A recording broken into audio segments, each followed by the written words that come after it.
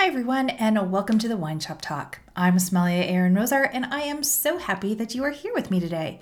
If we haven't met before, it's lovely to have you here, and if we have, welcome back. In today's episode, I'm going to be discussing wine tasting etiquette, and what that means is I'm going to be going over what you're going to experience when you go to a live tasting, some terminology you're going to hear, as well as some of my helpful hints and tips so that you have the most amazing experience when you're at the tasting. If you're ready, let's get started and dive right into this week's topic. As a sommelier for almost 20 years, it has been my privilege and my pleasure to host thousands of live tasting events. What I'm going to share with you today are some of the questions I hear from guests, customers, and clients before they attend a tasting. Maybe you're somebody who has been to lots of live tasting events, which is amazing. I'm going to help make sense of some of the terminology or some of the things that have been happening that you just weren't sure why. Maybe you're somebody who has never been before and you've always wanted to go. You just weren't sure if you knew enough and if you'd get something out of it. Some people definitely feel like they need to study wine more, and you can't see me right now, but I'm definitely doing air quotes around studying in regards to that they think they need to study, air quotes around study, more before they can even go and enjoy a tasting. The first thing I want to share with you is that a live tasting event is for wine enthusiasts of all levels. It is a wonderful experience for you to be around other like-minded wine enthusiasts, to share your thoughts, listen to an instructor or a winemaker. Whoever is leading the tasting is going to be sharing and leading the discussions on the wines you're trying. No matter what your comfort level is, know that you will always get something out of it. So go experience a new instructor or a different sommelier than you've taken classes from before, or visit with a winemaker as he leads you through a discussion on some of his wines. It's a magical experience, and I highly recommend it for wine enthusiasts of all levels. Now that we've got that out of the way, and you know that you are always welcome, that wine tastings are for everybody, every time you go to a tasting, you're getting better. Your descriptors, understanding your palate, of picking up aromas. It is a practice to go to a tasting, and it is a wonderful event for you. The first area we're going to talk about today is what to wear when you attend a tasting. Depending on the style of tasting you're going to, you may be seated or it might be a stand-up event, more of a festival style, where you will go around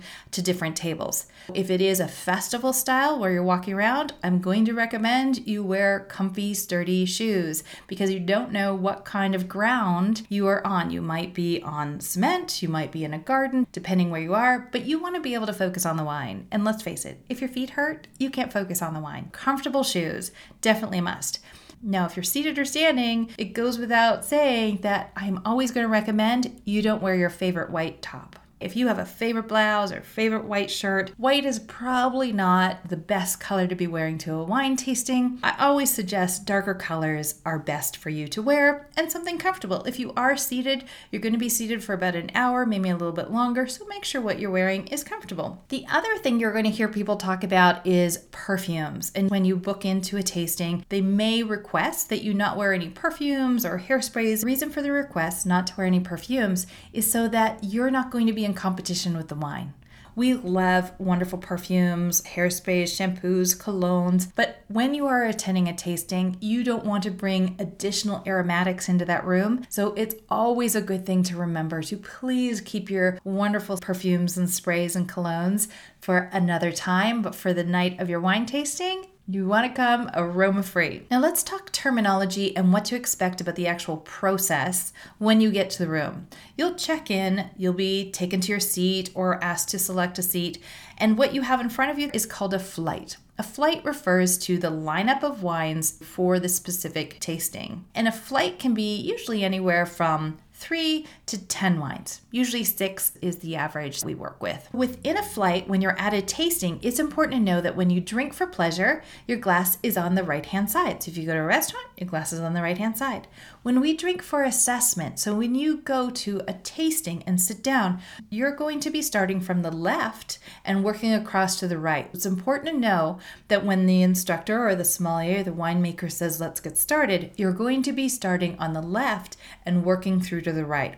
The next term you may hear when you're going to a tasting is it's going to be a blind tasting. Now, what blind means is that you are not aware of the wines that you're trying. You might know that you're doing a sampling of wines from California, example, or you might know that you're attending a red wine class, but you don't know the actual brand, labels, vintage, variety potentially in the glass. So blind does not mean blindfolded, though you can have dinners that are actually blindfolded, but a blind tasting means that you are unaware of the actual wines that you are trying. You may know the style, but you don't know the actual wine. The reason why blind tastings are important to your wine development and how they help you and why we do them often is that it allows for you not to stereotype or put a wine in a bucket before you've even tried them. So by tasting blind, you are more open to being introduced to a wine, a style, without associating it to a brand or variety. Now I want to talk to you about spit buckets and bread or crackers. So spit buckets, depending on where you are or how the tables are laid out if you're sitting, you may have a bucket, which usually has a bit of a splash guard in it, or you might have an individual solo cup or something to use as your individual spit bucket. And the reason obviously that we have these is that if you are consuming every sample that you are trying, everything is going to taste fantastic by the end of the tasting. It is up to you, obviously, if you are consuming the wines or not. I would recommend that if it is a longer tasting, you take a small sip, use the spit bucket. You can go back and visit it, but you do want to have the ability to assess each wine on a level playing field. By using the spit bucket, you're going to ensure that you are assessing each wine equally. When the tasting is over, you may socialize, you may sit with your friends and discuss a little bit more, but during the actual assessment part of the tasting, I highly recommend you utilizing that spit bucket. The other thing, you're going to see bread and crackers put out. We will put out crackers or dry bread, something just neutral. And the purpose of this is literally to help your mouth salivate in between different wines. And it's there not as a snack, it's there to help you cleanse your palate and get your mouth to salivate in between the next sip. Now let me share my hands with you about taking notes. Normally you're going to get a table mat. It's like a paper placemat, and you'll be able to write notes. I always highly recommend take a pen that you like to write with, because sometimes you're going to get one of those little individual pencils. So always keep a pen with you if you want to take some notes. And you can write on that piece of paper. You might be given a guidebook to go along with the tasting that you're at. Depends on where you are. Figure out a way that allows you to record the wines and what you like about them. I use a check mark system and smiley faces. Depending on how many wines are my flight, I will use multiple check marks, a smiley face for wines I really like. I have an arrow system where I draw an arrow back, which is my way of saying I want to go back and revisit this wine later in the tasting or at another time.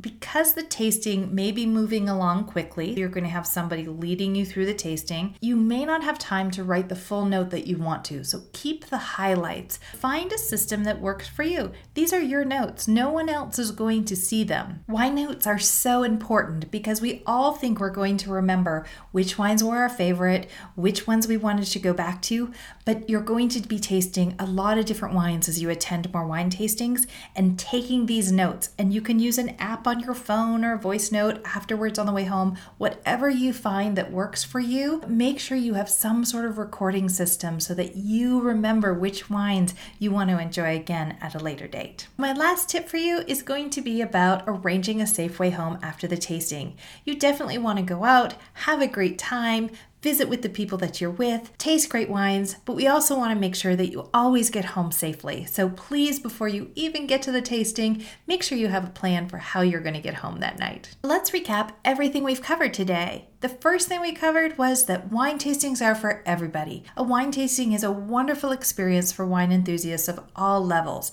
So if you've been holding back or thinking you needed to know more before you could actually attend, please go and attend a tasting. It's a wonderful experience to meet other wine enthusiasts and be able to talk about something you are passionate about. The other thing we talked about was some terminologies. Now you know that a flight is the word we use to describe the lineup of glasses in front of you. We know that a blind tasting does not mean you're wearing a blindfold, but it means that some information is held back from you. We talked about spit buckets and why they're important to use. We know that the bread and crackers are there as a palate cleanser, not as a snack. We talked about a note system and how you're going to want to be recording your thoughts and feelings about the wines. No one's checking your grammar. No one's going to review your notes. These are just for you. But it's so important for you to have some sort of system, whether it's like mine, check marks and smiley faces, or an app or whatever you feel comfortable with. But you're going to want to record the wines. We also talked about what to wear. White, probably not your first choice to wear to a tasting. Comfortable shoes. If you're at a standing walkabouts or festival style tasting, generally you want to be comfortable.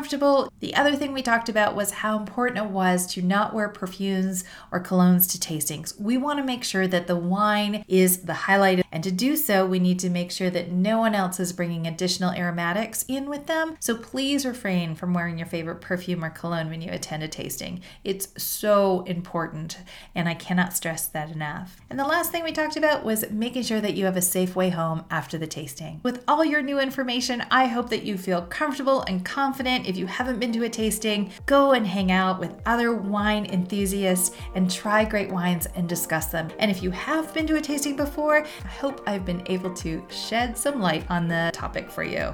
It's also important for you to know that everything you've learned today also applies if you're going to a tasting for beers, spirits, cognacs, whiskeys. We use the same terminology. This isn't just for wines, it's for other beverages as well. Thank you for spending your time with me. Be sure to like and subscribe to this podcast so you never miss an episode.